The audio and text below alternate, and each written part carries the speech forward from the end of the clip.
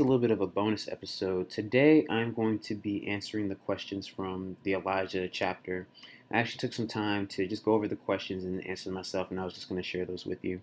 So the first question is, do you identify with Elijah? If so, in what ways? I would say, yeah, I definitely identify with Elijah for having those low moments in life and even wanting to walk away, especially at my job when I come off of a big win and then end up making like a really small mistake. It can sometimes feel more detrimental than it actually is. Question 2. Have you ever felt compelled to share a hard truth with another person? If so, how did it turn out? Yes, I can sometimes suffer from insecurities, and I remember not wanting to share those with my wife, and then as I began to open up to her and share those with her, it brought a sense of relief, but then also I didn't get the answers I was expecting. It's never as bad as you think it is when it comes to sharing hard truths. Now, sometimes depending on the truth, it can be difficult to share, and the outcome can be a little bit more challenging. But I know for me, it usually takes a weight off of you when you share that truth, regardless if the outcome is not what you expect or worse than you would like it to be. Question 4. Have you ever been so discouraged that you felt totally alone?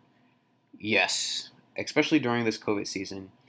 It's just been really rough with trying to get married and so many plans getting postponed, pushed back, and delayed. It's definitely been this year where I felt the most discouragement I've ever felt in my life. Question 5. Have you ever allowed your disappointment in yourself to make you think that God was disappointing you? Explain. What was the impact?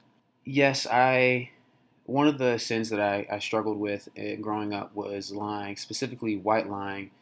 And, all lying is sin, and I never really liked it when I would white lie to stretch the truth. Usually what I would do is exaggerate a story a little bit to make it seem funny, or, omit some things to try to get around different, punishments and things like that. But I remember once I really started taking integrity seriously, anytime that I would occasionally slip up and, white lie, I would always be upset with myself, and I would feel that God would be upset with me as well. And then the impact was me trying to correct myself in my own strength versus relying on God to help guide and change my heart. Question 6. How do you go about trying to hear the gentle whispers of God? What percentage of time do you feel successful?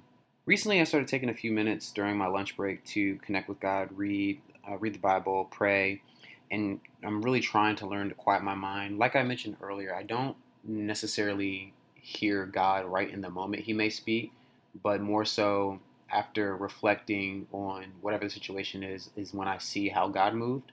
I'm still learning how to hear God in the moment and, get his peace about things.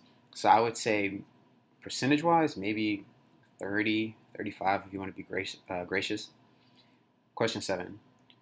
What are you willing to do this week to pursue God and get better connected to him? Pray more often and read with intentionality, and not in the sense where it becomes a routine and it's like, oh, this is just what I do at this time or this is what I do at that time, but more so in a sense to really grow the relationship, because it can be easy to read your Bible and pray at certain times and it just becomes routine and you fall into a routine and it's just something, this is what Christians do versus I'm doing this to pursue God, and just trying to change my perspective of how to pursue and connect with God. One of my favorite verses is actually Romans 12:2. Let God transform you into a new person by changing the way you think. So I'm just trying to open my mind up to God to change the way I think about pursuing him versus falling into routines of reading X amount of chapters a day or X amount of verses a day and then praying at this time. So that would be my answer to question 7, and really my answers to all the discussion questions for this chapter. As always, thank you so much for listening to this podcast. If you have any questions, feel free to email me at acloserlookpodcast@gmail.com, and have a great day.